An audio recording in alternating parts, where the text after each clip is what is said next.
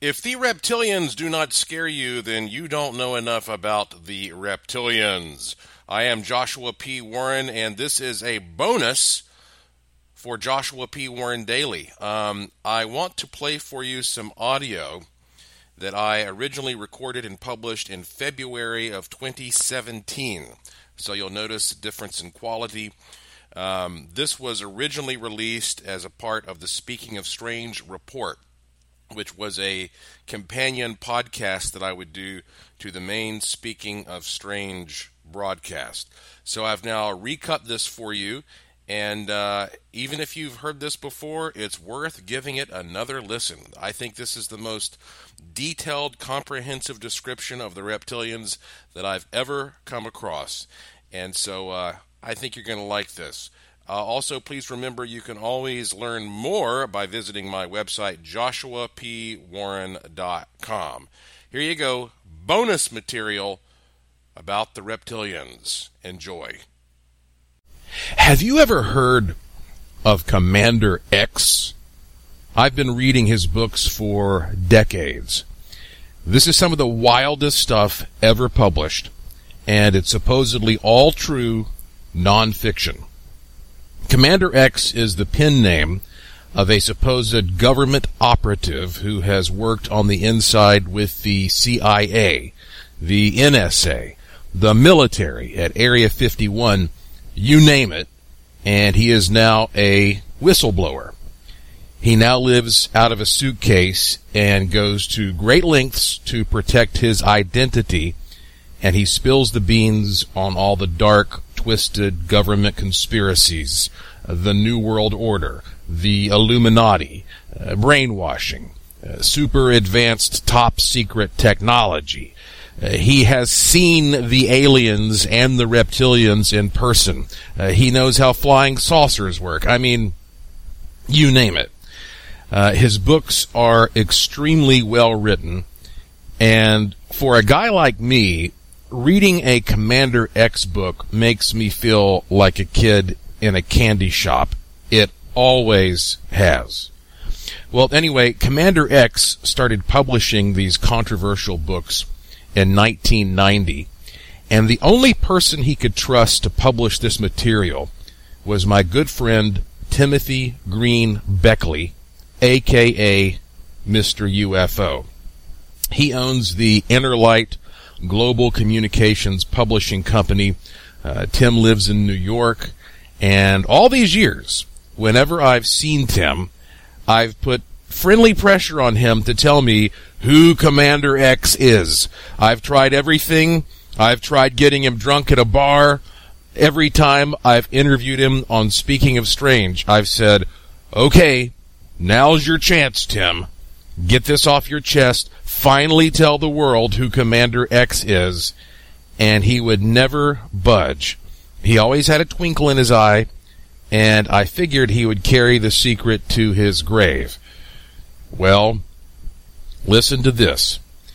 About a week ago, I received a package from Tim Beckley, and it contained a brand new book hot off the press called The Commander X Files, Identifying the Real Commander X. I couldn't believe it. I thought, oh boy, time to put on a pot of fine Puerto Rican coffee, dim the lights, and dig into this one. And this book is definitely a whirlwind of a read.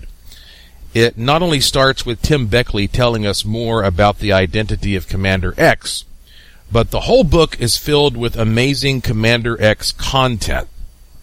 It's so fascinating that I contacted Tim and said, my friend, will you please let me read at least one juicy chapter of this book on my podcast? He gave me permission. And so now, I'm going to read a chapter for you out of this new book that particularly struck me because it gives one of the most detailed and chilling overviews of what these aliens are, exactly what they look like, and what they have in store for us humans. So I'm about to read you Chapter 2, called An Alien Overview.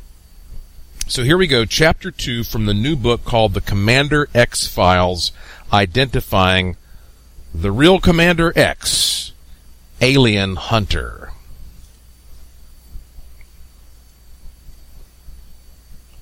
The most horrifying truth that ever confronts a researcher into UFOs and aliens is the realization that at a certain point, forces within the U.S. government capitulated to, and at least to a certain degree, joined forces with the aliens in their goal to dominate the Earth. If you have read my earlier works, particularly The Ultimate Deception, then you know that the history of the collaboration of the reptilian gray aliens, which apparently hail from Zeta Reticuli 1 and 2, Orion, and other stellar locations, and the secret government dates back as far as 1933, although information on this early period is somewhat scanty. Why do the gray aliens seem to be in reptilian form? What dictated this form of evolution which is so different than humankind, the highest form of intelligence which is indigenous to this planet? Well, we can only speculate on this matter, but the well-known UFO and paranormal researcher Brad Steiger has commented, quote, "In the late 1960s, I presented my hypothesis that the reason why the most frequently reported UFO-nauts resemble reptilian or amphibian humanoids may be because that is exactly what they are, highly evolved members of a serpentine or semi-aquatic species. A provocative theory is that the dinosaurs did not really vanish.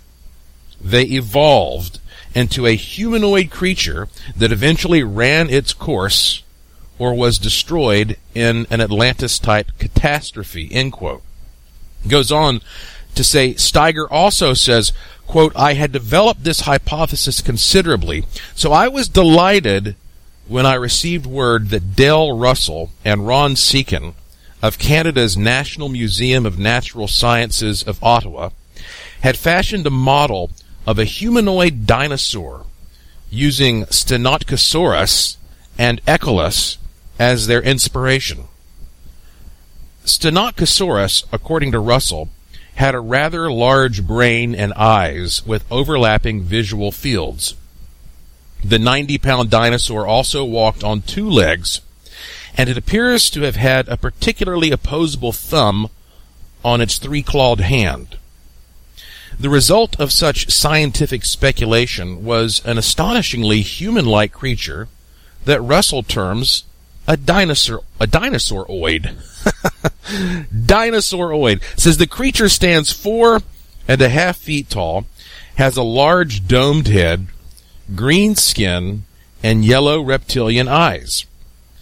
It should probably have had ears, Russell conceded, but the effect would have made it appear too human.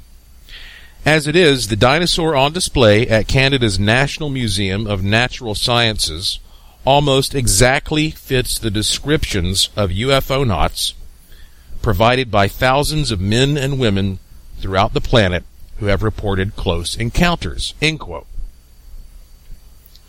In all probability, the reptilian and gray races have been residents on Earth for many centuries, and some of these beings may in fact be native to Earth. It is not outside the realm of possibility that the Greys are the original inhabitants of Earth, and we humans are descendants of space-wandering Nordic extraterrestrials. But that is information to delve into some other time. The insightful researcher who conceals his identity with the nom de plume Branton has done a good deal of investigation into the historical nature of the reptilians and their early contact with the human race on Earth, and has detailed it in his research paper titled The Cult of the Serpent. Remember that the gray aliens commonly described in UFO abduction cases are one race classified within the reptilians which Branton describes.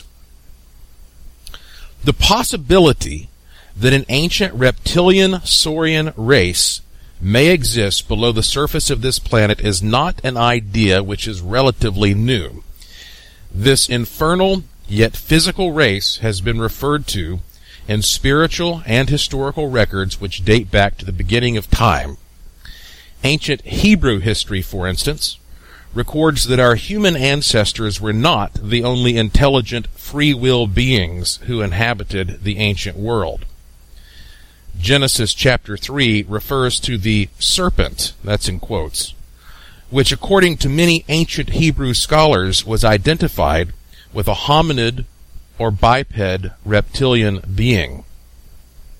The ancient Hebrew word for serpent is nakash, which according to Strong's Comprehensive and other biblical concordances contained in itself the meanings reptile, enchantment, hissing, whisper, diligently observe, learn by experience, incantation, snake, etc., all of which may be descriptive of the serpent sauroid race which we have been referring to. The original Nakash was not actually a, quote, snake, as most people believe, but actually an extremely intelligent, cunning creature, possessed with the ability to speak and reason.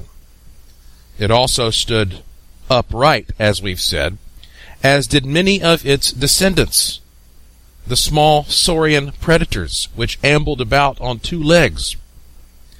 Many of these reptilian creatures retained their bipedal form, while others mutated via natural selection, adaptation, and atrophication into the other saurian species. These infernally empowered beings, who once roamed the surface of the planet and preyed on humanity, were later forced to go underground and make their abode in the subterranean networks which honeycomb the subcrust of the earth. From these nether regions they have for thousands of years been carrying out their ancient and secret warfare against God and the souls of men whom they hate intensely.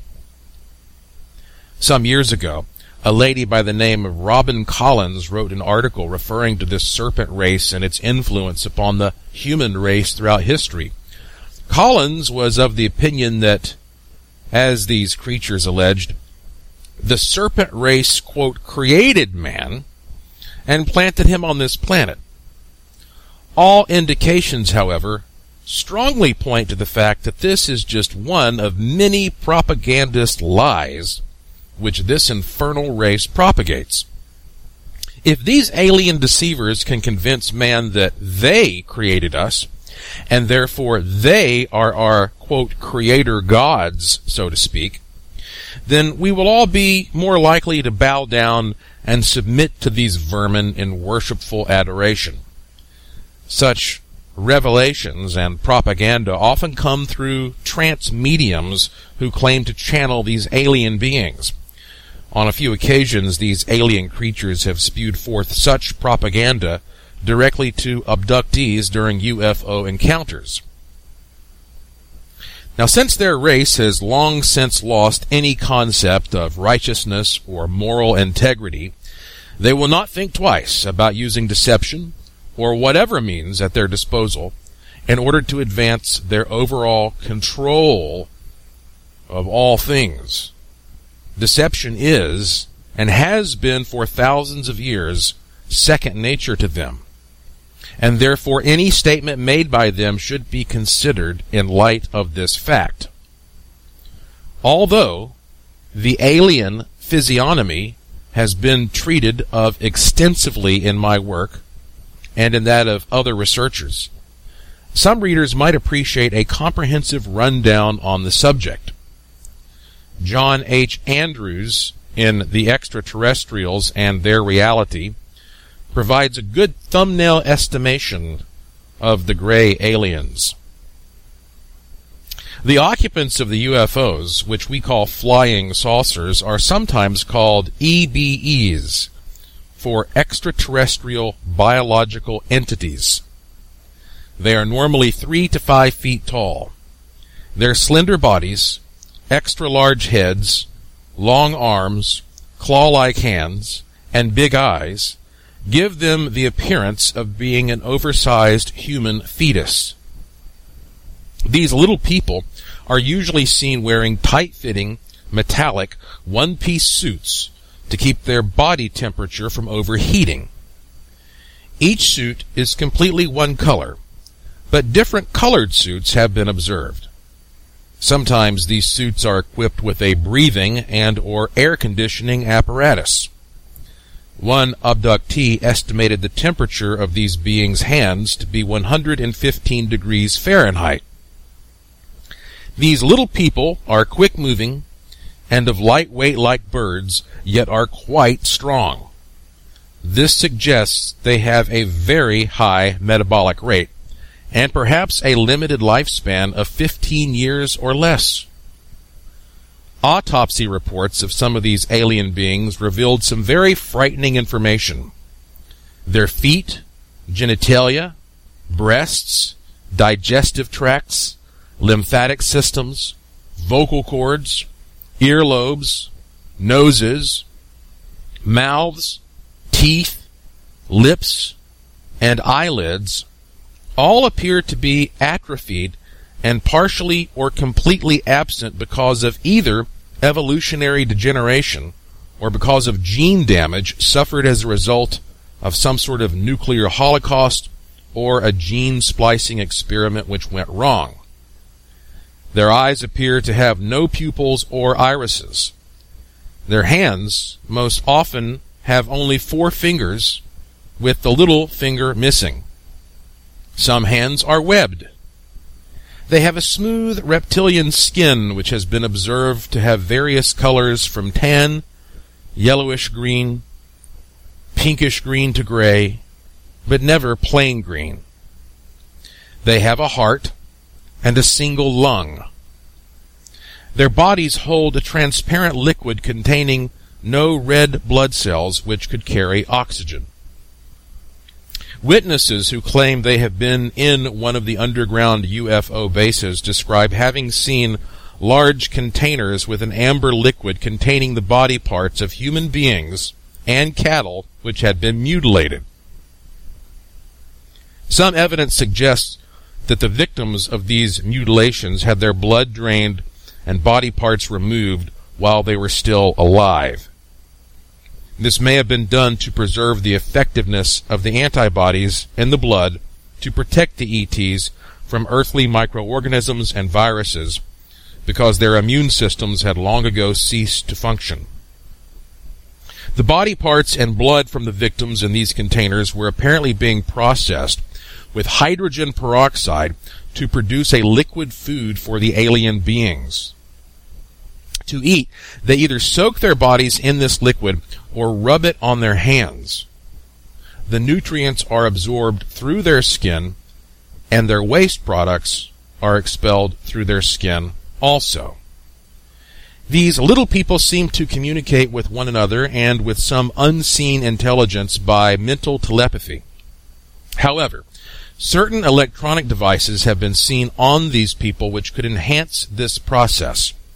A pencil-like device, which can emit light, is often seen held by the beings to temporarily paralyze humans when it is turned on them.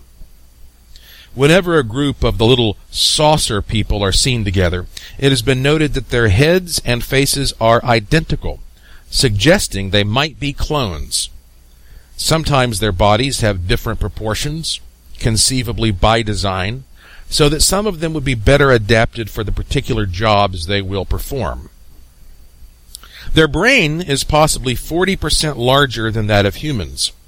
It contains an extra segment in the front of their heads in the location where mystics tell us our third eye is located.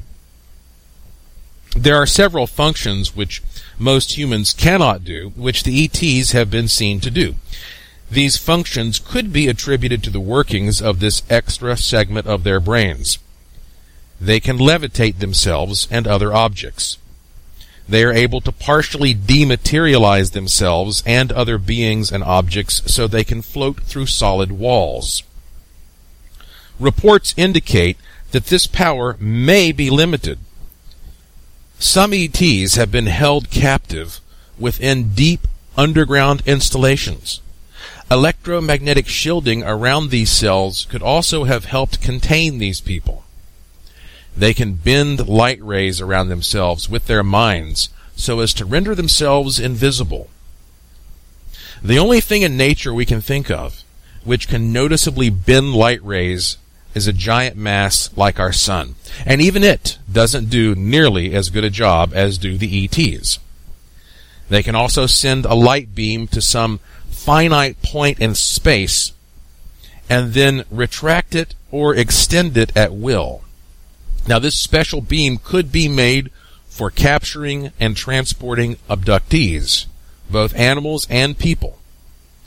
They can also illuminate the inside of a totally enclosed structure through the solid walls.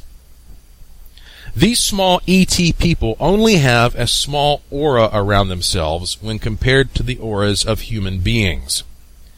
This fact generates some interest, awe, and even respect in the ET community for human beings.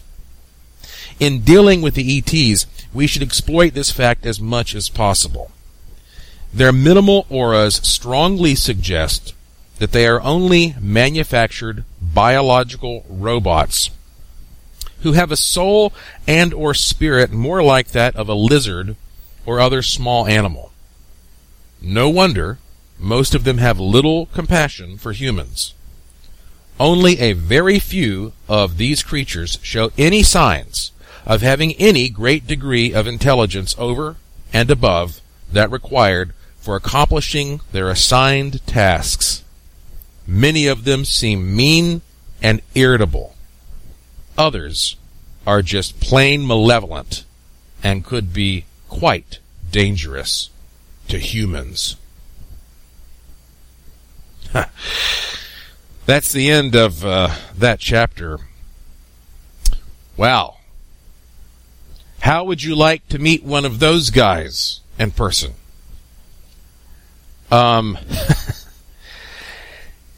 You know, when you read stuff like that, and you keep an open mind, you start thinking about all kinds of bizarre things. And even though this was kind of stated in that chapter, I mean, let me just throw an idea out there. I mean, what if, indeed, when the dinosaurs went extinct, however that actually happened millions of years ago, not all of their descendants went extinct. Maybe the most advanced ones actually did hide underground, away from whatever destruction or conditions took out the dinosaurs. And those continued to evolve into more humanoid, advanced beings over millions of years, which would explain the larger brains, perhaps, and the ability to do extraordinary things. And at some point, thousands of years ago, some other aliens came to this planet that looked more like you and I do. They came here, and they got a hold of some of the mammals, some of the ape-like creatures, played with their genetics to make humans in their image. Maybe as slaves, who knows what. And so here you have these humans that are, again, mammalian in nature, and they're told, listen, guys, there are also these creepy reptilian beings that live under the ground, and they're sneaky, they mean you harm. Stay away from them. And then gradually, these little creepy reptilians come up, and they start trying to interfere with humans. Kind of reminds you of the story from the Garden of Eden, doesn't it? When the serpent-like being is coming out there and tempting Eve. And then when the aliens that sort of seeded us, the god or the gods, saw what was going on, the gods became angry and punished those reptilians, banished them to go back underground. And throughout the course of human history, people who have come into contact with them, they talk about these creepy creatures they call demons that live under the ground in a place called hell. And that this battle has continued to ensue. Look, I'm not telling you that that's what I believe. I just see some very interesting parallels in, say, the biblical account of things and what I just read to you in this book. I would love to sit here and read this whole book to you, and I'd love to tell you more about who Commander X is, but I can assure you that if I did that, if I spoiled this book on the air, my friend Tim would probably fly down here in a black helicopter and slit my throat. So, I don't want to spoil the book, but I've given you a taste of it. So, honestly, you'll just have to buy a copy yourself if you want to get the whole story. But obviously, I recommend this book, and I'm not making a dime off of it, so I'm just telling you that because it's a good read. If you want to get this book and a lot of other great books, I'm talking a lifetime of wonderful content, go to conspiracyjournal.com. That's Tim's website, conspiracyjournal.com, and just click the link there at the top that says Bookshop, and you'll find this book called The Commander X Files, updated, identifying the real Commander X alien hunter. Gosh, so much stuff. In fact, I do have a story in another book that Tim just published.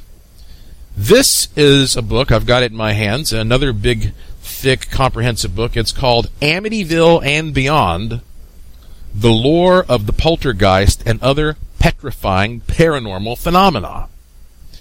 And you may or may not know that I personally had an experience coming into contact with an interactive spirit at what some call the most haunted house in America, Myrtle's Plantation in Louisiana. And I had a life-altering experience. And so I wrote an article about the night I spent alone in this haunted bedroom interacting with this thing. And that story is published among many other great stories by a variety of people in this other book, Amityville and Beyond. So you'll find that one there also at the conspiracyjournal.com bookshop. All right, there you have it. Hope you enjoyed that bonus. And as always, I appreciate you listening to this podcast, Joshua P. Warren Daily.